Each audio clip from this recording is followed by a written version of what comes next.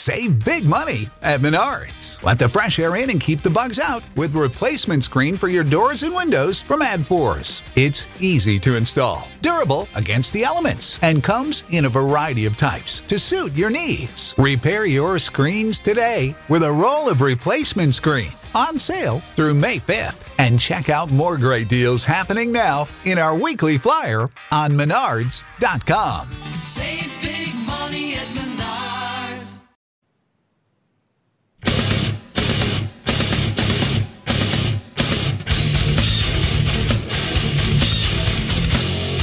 Welcome back to a brand new episode of the Cannon Fire Podcast. Here today on YouTube, iTunes, and Google Play Music. Back in action for episode 41. So we're in the same boat that we were just a couple of weeks ago when we said that the Bucs are bad, and it looks like they're getting worse, and that's exactly where we are now. 3-7. You just lost to a Giants team that isn't that good. And we should continue to worry.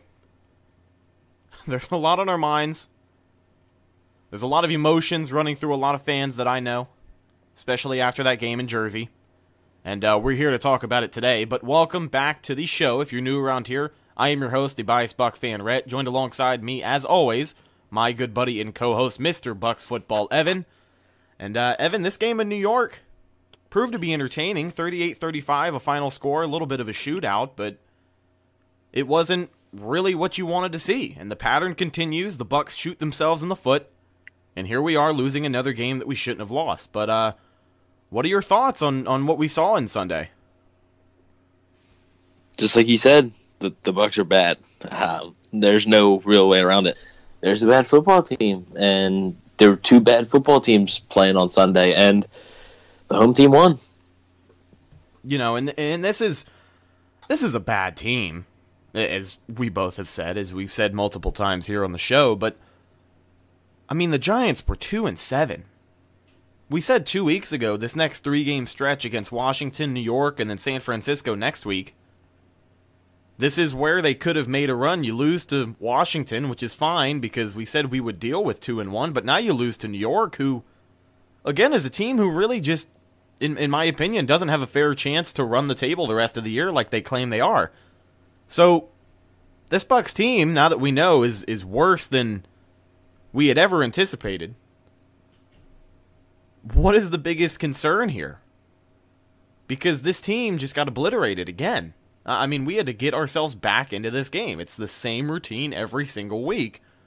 So where is the disconnect? What is the biggest problem we have right now? Because there's so many glaring issues that I see. I don't know how to focus on one. Well, I mean, I think it has to fall mostly on the coaching staff, but I mean, I don't know. Secondary isn't good. Defensive line isn't consistent enough. Linebackers were awful on Sunday, even though can't really blame them. I mean, All three of the Bucs starting linebackers were out with injury. I haven't heard anything on Levante David. I really haven't. So, and the Bucs were also missing Justin Evans. So, defense isn't good. Defensive scheme isn't good. I mean, Duffner can only do so much. He can't change the scheme overnight. So, it's basically the same scheme, and that scheme's not good. So, the teams are going to continue to shred the Bucs defense. It's going to happen again this Sunday. I think that the Bucs should have beaten the Giants. I think this is the last game the Bucs could have won. I do not think the Bucs will beat the Niners. Kyle Shanahan's too good of an offensive mind to not exploit that defense. Even though the Bucs defense does play better at home, I would expect a similar game, just like the one in Jersey. Except I think the Bucs start off on the offense a little bit better. Okay, so let's break down everything that this team has brought to the table. So, the past few weeks, the common factor was a red zone offense that had no desire to put any points on the board, and then you have a defense that can't stop a goddamn thing. The offense looked better. We found ways to score. We didn't find ways to protect the ball. Ryan Fitzpatrick threw for 3 interceptions. That's not good. But other than that, Jameis Winston comes in the game and this team finds a way to score. So I'm not complaining about the red zone offense as much anymore. But let's talk about this defense. As I mentioned before, they can't stop anything. And what I saw on Sunday was Jason Pierre-Paul poised to have a great day against his former team, but all that was thrown out the window when it looked like he had to do everything by his damn self.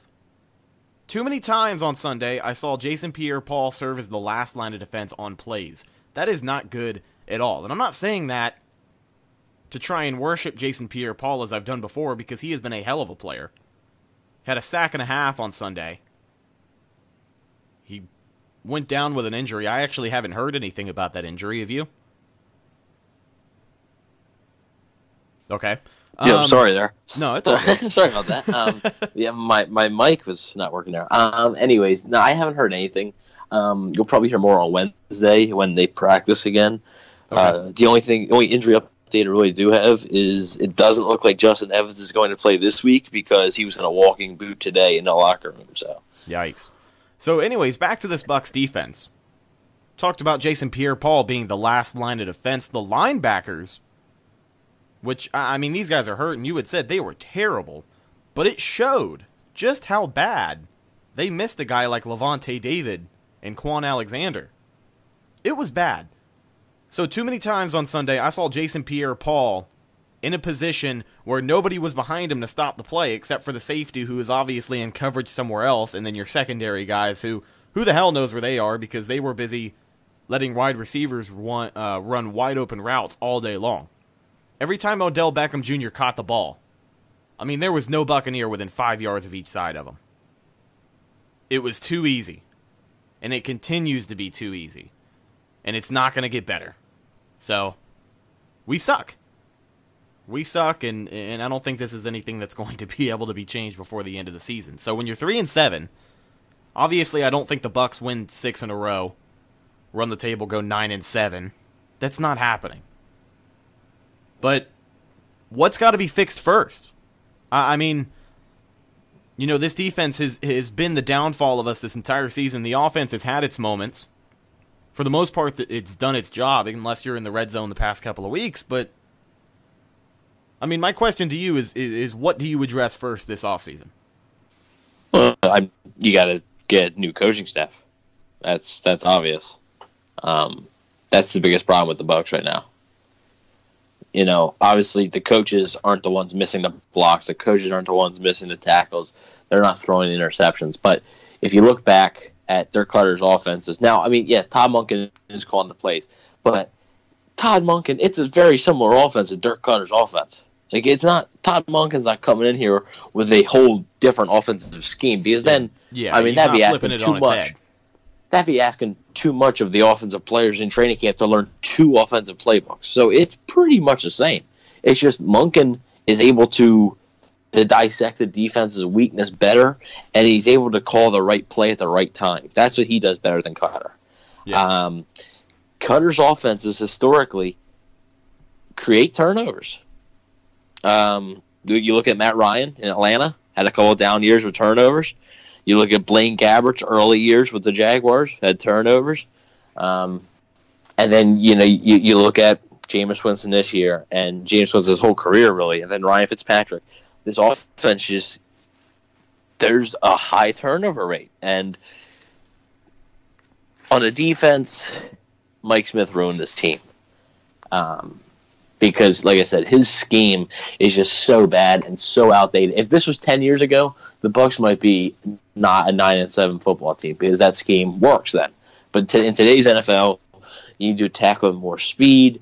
And Mike Smith was trying to do some sort of hybrid 3-4, 4-3 thing with some corners playing off coverage. Like, they had, on some plays, they had Brent Grimes playing zone, but on the other side of the field, Carlton Davis playing man. Yeah. Like, you can't have that. You can't have one side of the field do one thing and the other side do the other thing. That can't happen. So it's got to be a coaching staff. It's got to be. Obviously, the players. Obviously, some players are going to change. There's going to be new players. There's going to be players leaving. But the first thing you got to do is, I mean, that day after the Bucs' last game, I'm not sure. I'm not exactly sure what date it is, but I know it's against the Atlanta Falcons. that game. It's okay. It's Sunday, December 30th. So Monday, December 31st, the day of New Year's Eve. My birthday. Yeah, there you go. You're gonna get a birthday present if you really want Cutter fired, because it's gonna happen. Now at this point, because a narrative that I've seen, and I think the and first also, person. Sorry, a little go ahead. side note: if Cutter is fired, that would mean that,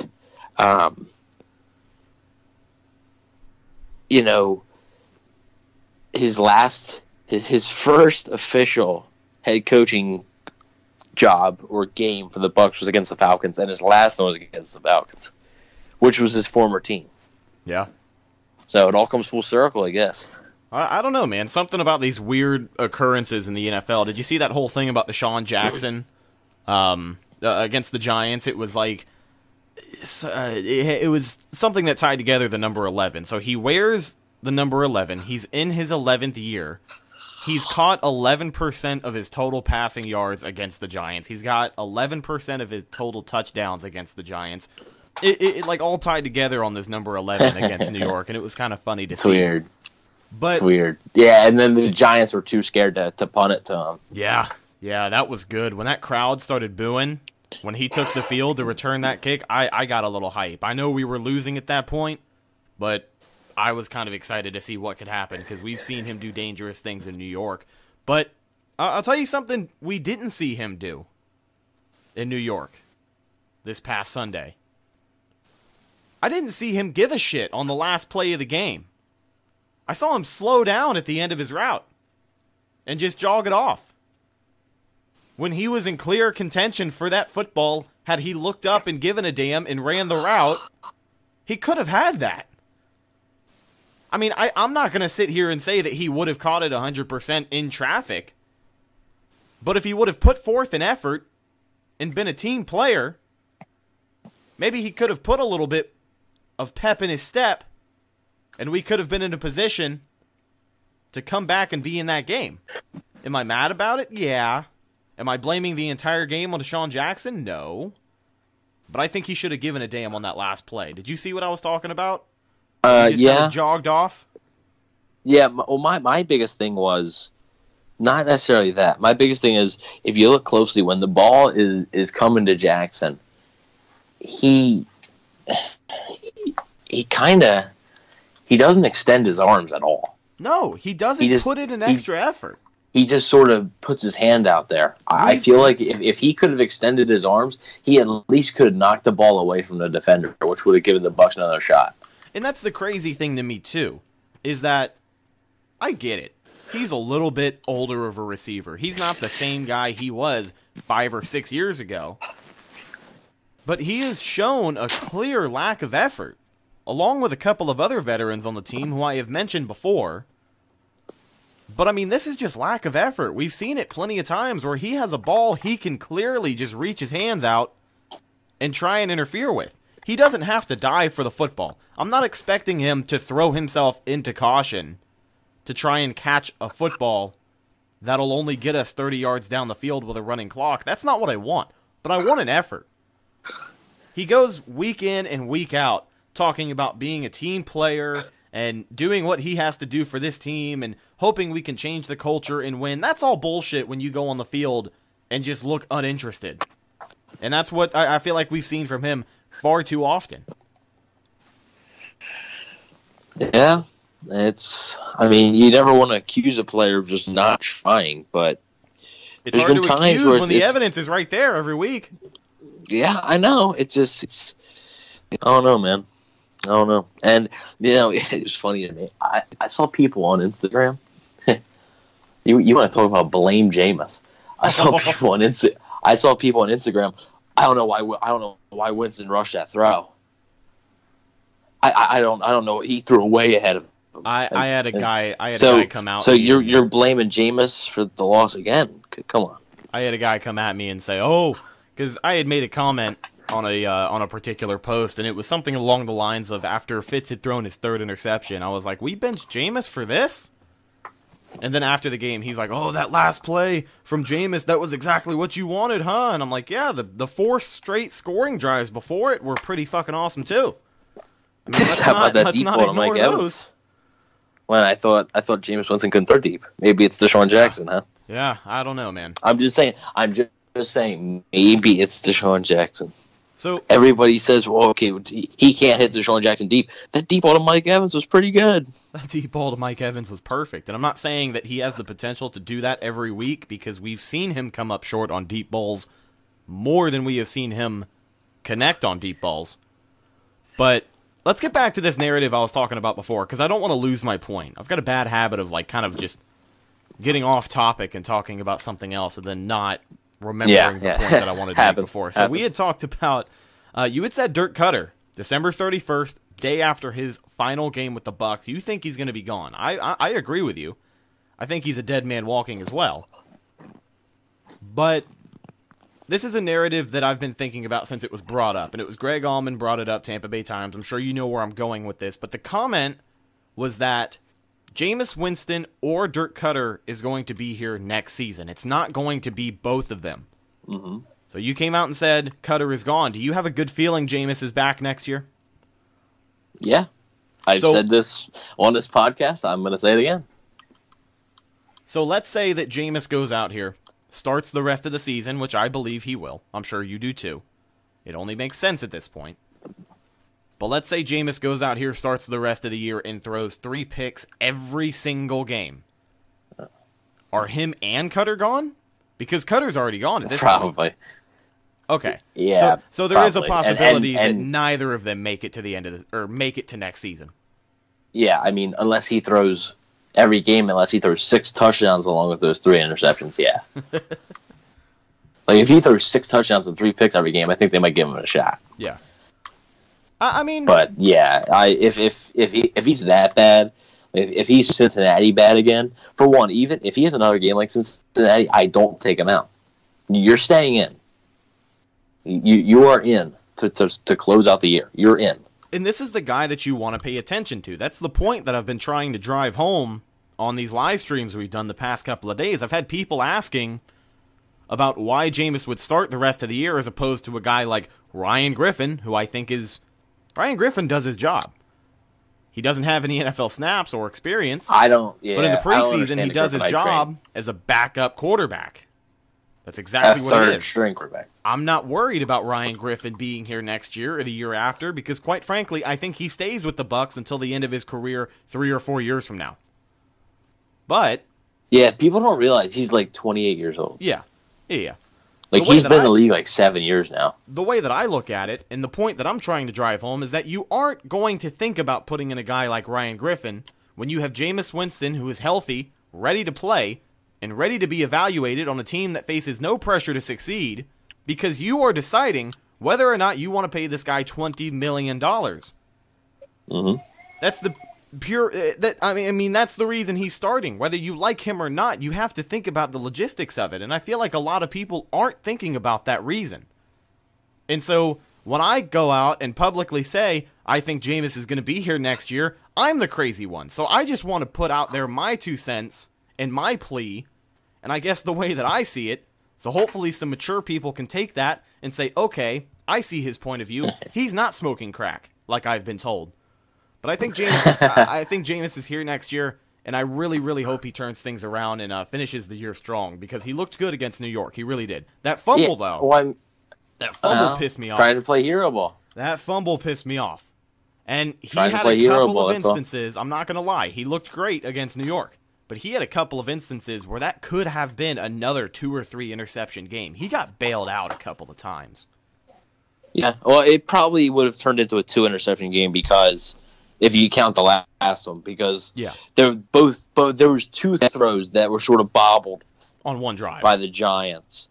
Yeah, so Dude, that would have ended the drive, and I almost pissed my pants that drive. Like I almost had an anxiety attack because every time I see a Jameis Winston tipped pass, I immediately just kind of like cower down and watch the TV in fear of what's going to happen in the next 5 seconds. You know what's kind of bad is I had said before that drive, I had said to the person I was watching the game with, I said, "Here comes the Winston turnover." I said the defense got to stop. It was like 30. It was like 31-20. Yeah. Like 31-20 still at the time, I was like, here comes the turnover. I was like, and that's going to end the game. But it was close. But nope. Thank God, though. Yeah. So let me wrap up this whole Fitz versus Jameis thing, because we spent a little bit too much time talking about it, and to be quite frank, I want this to be the last time that we talk about it. And I've said that every time before we spent a segment talking about this, because it's been, I'll be honest, I think it's really the only thing keeping the Bucs relevant in Tampa Bay week after week. If there wasn't a quarterback quote-unquote controversy, I don't think a whole lot of news outlets would be talking about the Bucs right now. But let me wrap it up by saying this. What I saw these last 3 weeks was Ryan Fitzpatrick turn the ball over 8 times after the franchise quarterback was benched for turning the ball over. Why Jameis didn't start against New York, I have no idea. He's the guy you want to pay attention to with $20 million on the line. He came into the game after Fitzpatrick was pulled, led the offense to 4 straight scoring drives. He showed us a little bit of everything in that process. The wheels when he had to scramble, the deep ball to Mike Evans, which, oh my God, that was beautiful. And a pass attack that single-handedly put us back into the game. The fumble pissed me off, like I brought up before. But the way that I see it, and hopefully you do too, Jameis is the clear choice for the rest of the season. And I rest my case on that entire discussion. I'm done talking about it. If you want to talk about it, you can, but I'm not going to have anything in rebuttal because I'm done talking about it. Locking it up, throwing away the key. There it is. I don't want to talk about it. I mean, only if it comes up again. You know, if he throws 4 interceptions and they go back to Fitzpatrick, then you have to talk about it. But you know, and I had said, I put out the question thing on Instagram story on the page, and I basically said, you know, fire away. And somebody asked me, who's the Bucs quarterback in 2019? And I said, Jameis Winston. And I put the little like asterisk things, and I was like, I immediately, I put the thing like ducks and hides or something. Yeah. Because like everybody, I mean, some people swiped up and said, like, oh, you're insane or something. And other people are like, yeah, I think you're right. So yeah, it's a mixed bag right now. But definitely. I mean, these next 6 games are everything to Jameis Winston. It's going to determine his future here. Yeah, Jameis Winston's going to get another shot in the NFL. His career's not over. I think. However, sorry, go ahead.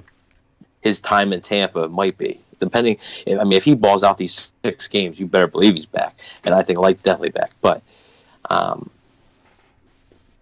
a lot of jobs hinge on the performance of this guy right now.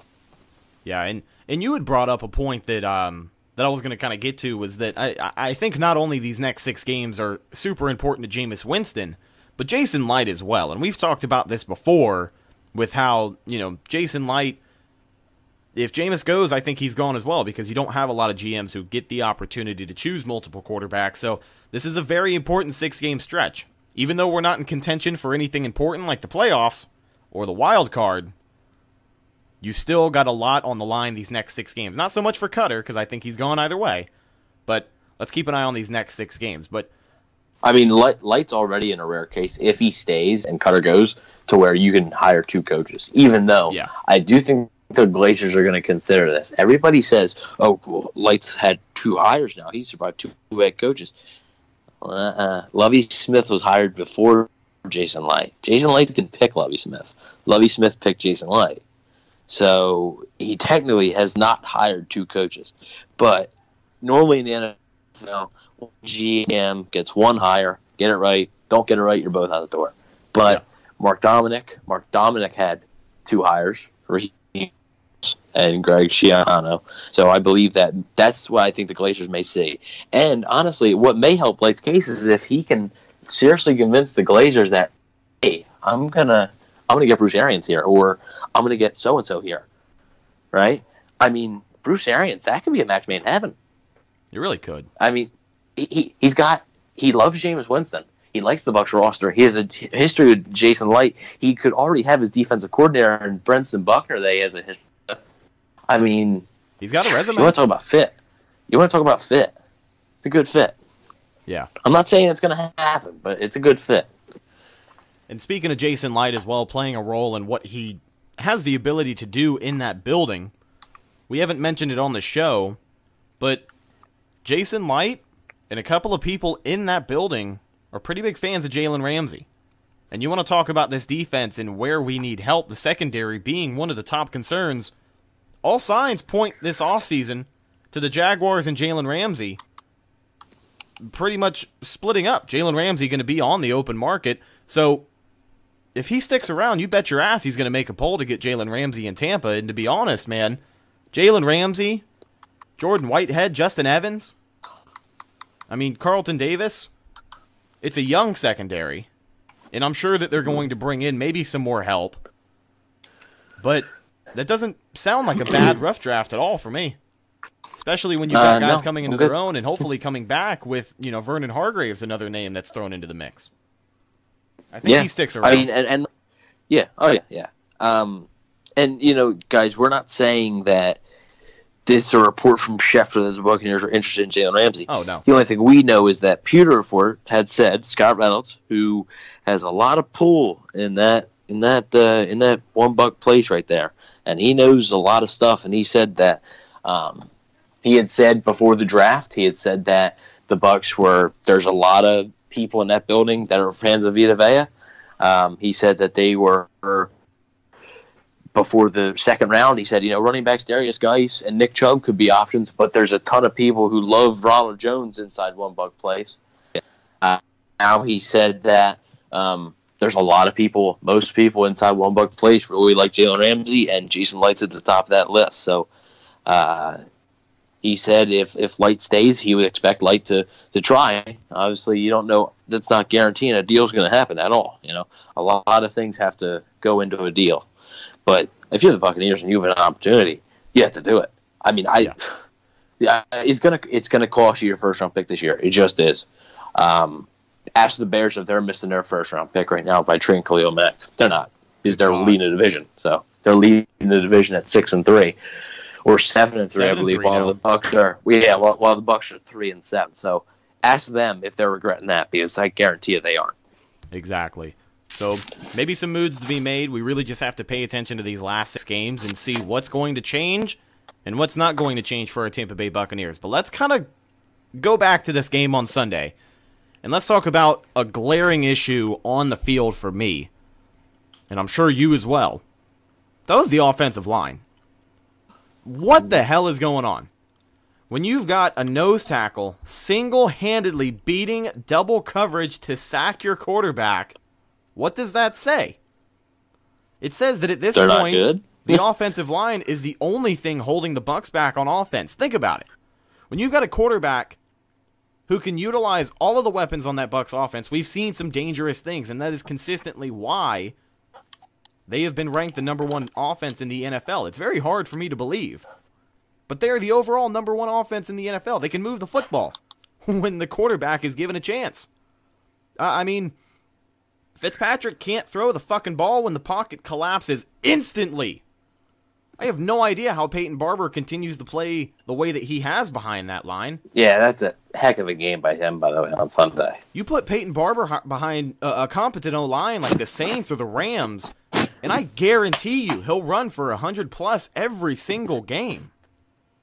Oh, that's a pretty strong, bold prediction there. That's a bold prediction, but I mean, do you not see the possibility of Peyton Barber it's a possibility, being a next-level running back behind a top 5 O-line? I mean, the same case could be made for any running back, but Peyton Barber in particular, this guy has kicked ass these past couple of weeks.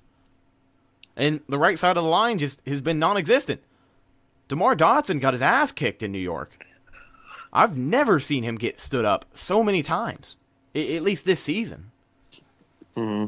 I mean, I don't know, man. And in that right side of the line as well, why is Caleb Benenoch still playing? You got your 3rd-round pick riding the bench while number 77 gets beat on the line 95% of the game. And I get that Alex Kappa's a small school kid, and in a situation where he's got to take over for Benenoch, he's going to be asked to change position. But just like everything else this season, what have you got to lose? I mean, I can't imagine that he's that much worse than Benenoch is right now. He needs reps. Sorry, I was about to sneeze there. No, yeah, Beninock's not good, and I don't know what Kappa is doing in practice that is just forcing him to be inactive. I don't understand. You want to know what my guess is? Like, no, okay, at least if Kappa plays, I'm sorry about that, but you can say it then. If Kappa plays, at least you can say, oh, he's a rookie. Beninock is like, this is his third year. Come on. My guess as to why Alex Kappa isn't playing, and it's the only reasonable guess I have, is that he's just fucking stupid and doesn't know how to read coverages or anything like that. Like, that's the only logical reason as to why Beninock is still starting. I can't imagine anything else holding him back besides the fact that he's not able to learn everything he needs to learn to play that position. Like, I just can't imagine why else he hasn't stepped foot on the field. He's a third-round pick. Yeah, they traded up to get him. That's what I'm saying. Give him a chance.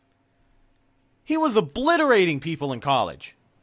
Like, he was mean. Caleb Beninock has not been mean. You can be mean and suck, and I feel like you'll still do a better job than Caleb Beninock. I don't know, man. But this guy's got to get involved some way, somehow, because the right side of that offensive line, and I've seen a few people come out and say that Ryan Jensen is bad.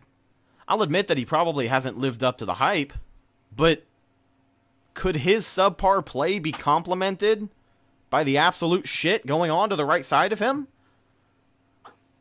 I mean, when you've got guys missing blocks and getting beat... Yeah, it definitely is. That entire unit just needs help. Oh, yeah. I mean, the whole right side of the line sucks. I mean, if the Bucs got to find an option at guard, whether it's Kappa or a free agent or a draft pick, they got to find something. I mean, which really brings up the question to me. Looking at what you know now, if the Bucs would have lost that last game last year in New Orleans, they would have had the 5th pick. Bradley Chubb and Quentin Nelson were still on the board. Who would you take? Well, let's take a look at that Colts O-line. Pretty much the best in the league right now over the past 5 games. I know, but you also need Bradley Chubb on the NFL's historically worst defense. Yeah. I don't know. I do think, based on what I've heard, Bradley Chubb was number 1 on the Bucs board, so he probably would have been the pick. I can't imagine that the Bucs would again neglect the defense in the first round of the draft, because that would be, I mean, dude, if the Bucs picked Quentin Nelson, that would be out of what is it, 2014, 15, 16, 17, 18. That'd be 5 drafts. Jason Light, and one of them he would have picked a defensive player in the first round. So I can't imagine they would have passed on Bradley Chubb. But Quentin Nelson sure looks like he would have been the better pick. I mean, Bradley Chubb's good. Bradley Chubb's going to be good. But right now, I mean, this offense, the 2 things. I heard you say this offensive line holding back the offense. 2 things. 1, the offensive line. 2, the turnovers. I've never seen a team, be this bad, turn the ball over. Oh, and yeah. what also doesn't help, and I'm going to keep mentioning it every week, defense still has not forced a turnover. Not a single turnover since week 3. 1 interception. Week 3. 1 interception on the year. My high school team has more turnovers than freaking the Bucs do. I don't understand. Like, how can you not just luck into a fumble or luck into an interception? Something. Yeah. Like, I remember I was watching the Sunday night game last night with my dad. And are you talking about that crazy-ass interception? It was, like, thrown into triple coverage, and then, I forgot his name, but 41 from Minnesota just came up with it? No, I was talking about... I was talking about Kirk Cousins throwing it, 10 yards over the receiver and right into the hands of somebody. And my dad was like, see, why can't that ever happen for the Bucs? A QB just misses a throw so bad, and there's just somebody right there. Because you never have somebody right there in a position to make a play. They're already covering the wrong side of the field. the quarterbacks they don't miss. But the Bucks turnovers are probably, I would say, 70% skill, but 30% luck. I mean, you got to have some luck, and right now the Bucks don't have much skill and they have zero luck. What about 100% power of will? I mean, 5% pleasure, 15% pain, and 100 reason to remember the name. You got it. You know how we roll around here. You walked right into that one. I thought you had forgot it though. I was like, "Are you kidding me? We had that thing perfect." And but anyways, so yeah, I mean, it really is. It's luck, it's skill, and right now they have neither. And Nick Mullins is gonna freaking shred this team. he really is. It's not gonna be Oakland 34-3 bad. He's gonna get verified again on Twitter. Yeah, but I mean, you better believe the Niners are putting up over 30. Definitely. I don't know, man. I've got a sinking feeling about playing a team that's clearly worse than we are. But at this point, you don't even the Bucks are question. gonna lose. Yeah, be prepared. The Bucks will lose. It's just this sinking feeling that we go up against the Giants. I'm not excited for that game. And then now we go up against San Francisco. These are two games at the beginning of the year that we're like, yeah. You know, I remember we said the Giants game was going to be close and come down to it because we're playing in Jersey. Well, I thought the San Francisco game was going to be close too, but then once Garoppolo goes down, you're like, oh okay, maybe not. But, well, then Mullins goes out there and gets certified on Twitter in the middle of a game, so he's doing something right. Yeah, and now all of a sudden, look at this. So we've spent the majority of the show this week kind of just bitching about everything that the Bucks have done wrong. Let's talk about some things that did go right against the Giants. Cairo Santos, he went out there, he did his job. New Bucks kicker Cairo Santos had a perfect day in Jersey, so let's hope he can keep that up. For me, it feels great not having to worry about every single point after touchdown. Like, I watched it with caution. Don't get me wrong, I paid extra close attention to my TV. But, I mean, he was hitting dingers. They were right down the middle. Yeah, I mean, they're extra points, so I'm not gonna get too excited. Dingers. Like I said, I want to see him sort of kick a field goal, but you want to see him be challenged a little bit.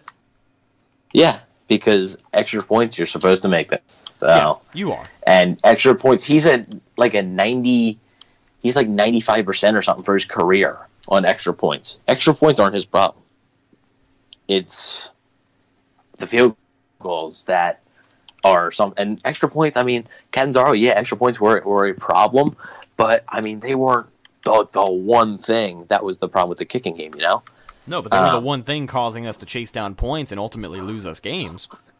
Yeah, but what kicker's best job to make the field goals. So I mean, obviously Santos had said in his first interview at the Bucks, he said, hopefully I'm kicking more extra points. I don't want to be kicking field goals, but the Bucks offense is not going to score a touchdown every time down. But I mean, one more note for this 49ers game: Jameis Winston's going to have to be perfect because that's the only way they're going to beat the 49ers. It really is. Yeah. I'm just saying, if the Bucks defense wants to force a turnover, now's the week to do it. If they don't do it this week, they're not going to. They're not going to. Yeah. I mean, it'll definitely be interesting. Like I said, it's not a game that I'm excited to see, but it's going to be interesting. Another thing that I wanted to touch on, we talked about it a little bit last week, and it really only proceeded to just get better this week, and that's running back Peyton Barber. I mean, I don't know where this surge of elite running back is coming from, but I'm really digging it, and I really feel good about him starting. Obviously, Ronald Jones, he's going to need to come into the picture once he's healthy enough to, and I'd like to see him get acquainted, hopefully next season. But Peyton Barber, he's going out there and doing his job. I really can't complain. This running game has really showed up these past few games. Yeah, I mean, you still hope that Ronald Jones is the long-term answer, and I'm not sold on Peyton Barber, being, he's going to be a Buck for the next 10 years or something. Oh, no, I think this is just a surge. Yeah, I think it fizzles out before the end of the year. Yeah, I mean, hopefully Ronald Jones comes back this week.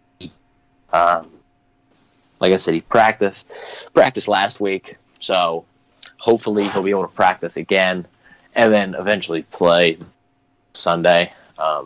Like we've said on the show, it seemed like he was getting into a kind of a rhythm, which really sucks for him to get injured. But we will see what happens. Yeah. Peyton Barber's been, just like you said, though. Peyton Barber's been doing his job, and doing it well. He's a really hard worker, which is impressive. Oh, yeah. I mean, he's dragging linebackers with him, so yeah.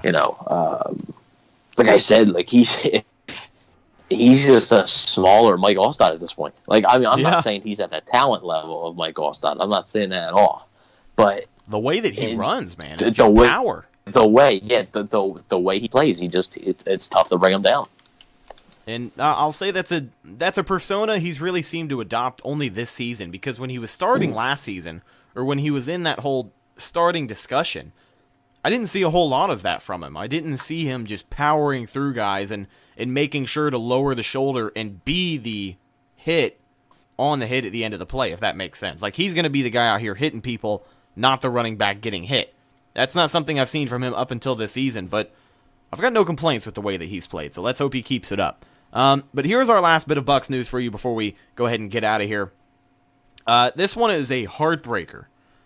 Bucs linebacker Kendall Beckwith, we just found out, is out for the rest of the year. This is following that car crash he suffered a few weeks ago, right around the time he was eligible to return. The Bucs missed Levante last Sunday, and they've been missing Quan most of the season. So this one's tough. We've seen just how badly this linebacker core needs help when none of those key guys are on the field. So here's to wishing him a speedy recovery. I mean, this sucks, man. Yeah, I mean, it really does. He was a decent player his first year, and it sucks that this wasn't even football related. That's what sucks the most. It's just a freak accident, car crash. So, I mean, he'll be back next year. He's not going anywhere. No games in here. So hopefully he can come back and be stronger than ever. For sure, man. Wishing him a speedy recovery as we get ready for Thanksgiving. Now, Evan, we're going to talk about my Thanksgiving plans, but I wanted to ask you first. You got anything going on for Turkey Day? Not much. Obviously some football, though, right? 3 games or whatever, right? We got Washington, Bears and Lions. Bears, Lions. Washington, Dallas, and then you got New Orleans and Atlanta. So, although I think New Orleans might run away with that one, but I mean, they look unstoppable right now, and I don't know how this Bucs team beat them week 1. It's looking harder and harder to believe each week. It really is, and that's something I can't really get off of my mind either, is the fact that this team, now, taking a look at the Eagles and how they've played, I can kind of see it. They're, 4-5 right now after being dismembered? 4-6 now. But, I mean, they absolutely killed that team. Yeah. Killed them. I mean, it was week 1. Maybe they were just unready, but something just switched off. I think that's what it is. But yeah. I think that's definitely what it is. I mean, week 1, some teams just aren't the same. Like I said, the Saints typically don't start the season. So, that's definitely what it was. They definitely didn't hit their stride until they started coming back and ultimately being back in that game. But, a lot of great games lined up for Thanksgiving. So you're just kind of hanging around, eating turkey, doing all that good stuff? Yeah, eating some good food. Going over to families for dinner, and, it's having a decent time. It's always nice to, get to sleep in a little bit. You don't really have to. I don't do much in the morning for Thanksgiving, so get to sleep in instead of waking up at 6. I get to wake up at whatever time I want, pretty much. So, other than that, pretty much it. How about you? I think that's the best part of Thanksgiving is really just, for me, it would be waking up, smelling all the food that's being made, and then you just starve yourself until right around 3-4 o'clock when dinner's all ready, and you can just go ham on everything on the table. But I'm actually flying out to Tennessee tomorrow, going up to Greenville, going to be hanging out with my dad and that side of the family, going to get to see my brothers and things like that, so that'll be a good time. I'm up there for the week. We're going to be camping up in the mountains and riding some four-wheelers through trails and all that good southern stuff. And it'll be 45 degrees outside the entire time, so it should be a good time, man. I'm really, really excited, honestly. Really excited. Gotta get a look at this colder weather, because I really haven't had too many run-ins with it so far this year. Well, we just had a snowstorm the other day here, so... Nice, man. So when you came down, just recently, you came down for, I believe, the Washington game. Did you get any cold weather while you were down here? No, it was fairly warm, and based on the reaction I've heard from a lot of locals, it's pretty warm for that time of year. It's not normally as warm. It was like mid, I believe, one day I went to Universal's Volcano Bay at the water park. Oh yeah, and it reached like 90 that day. So, you know, in all the years, I mean, we've been coming down there. We've been doing that little vacation thing for like 7-8 years right now, and yeah, this is easily the hottest that it's been. And I mean, it was nice. It was welcome. It wasn't, you know, I definitely didn't. I appreciated it for sure.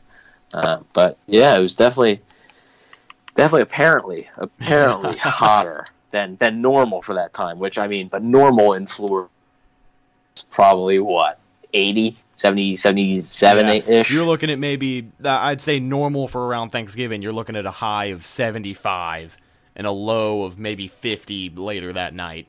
But lucky for me, I feel like I'm getting out of here right on time. So it should be a beautiful week.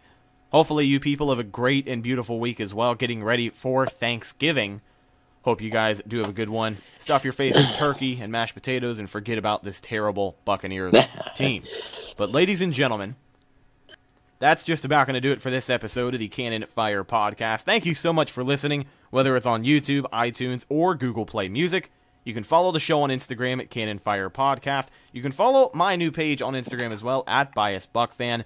Go over there, sound off on the Bucks, and just yell and curse and do a lot of the things that, you know, the Bucks make me want to do every single Sunday aside from drink. You can follow my co-host Evan at Bucks Wave, formerly Bucks Football, on Twitter and Instagram as well. And check out our partners at pewterreport.com for some of the best Bucks coverage in the game. Check out our sponsors at cooltowel.com. And by the way, it is the end of summer, beginning of fall blowout sale over at cooltowel.com.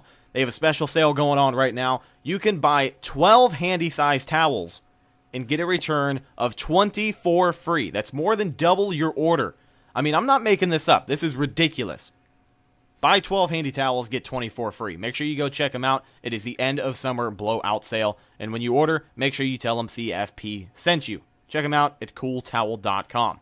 I am Rhett, signing off for Evan, and we'll see you next time. Go Bucks. But look at here. Look.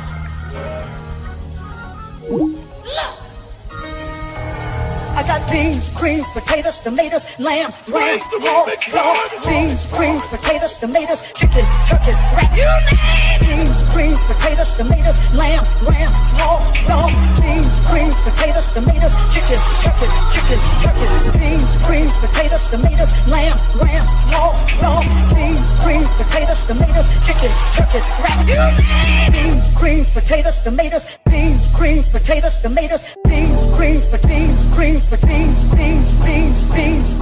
greens, potatoes, tomatoes, chicken, beans, greens, potatoes, tomatoes, chicken, turkeys.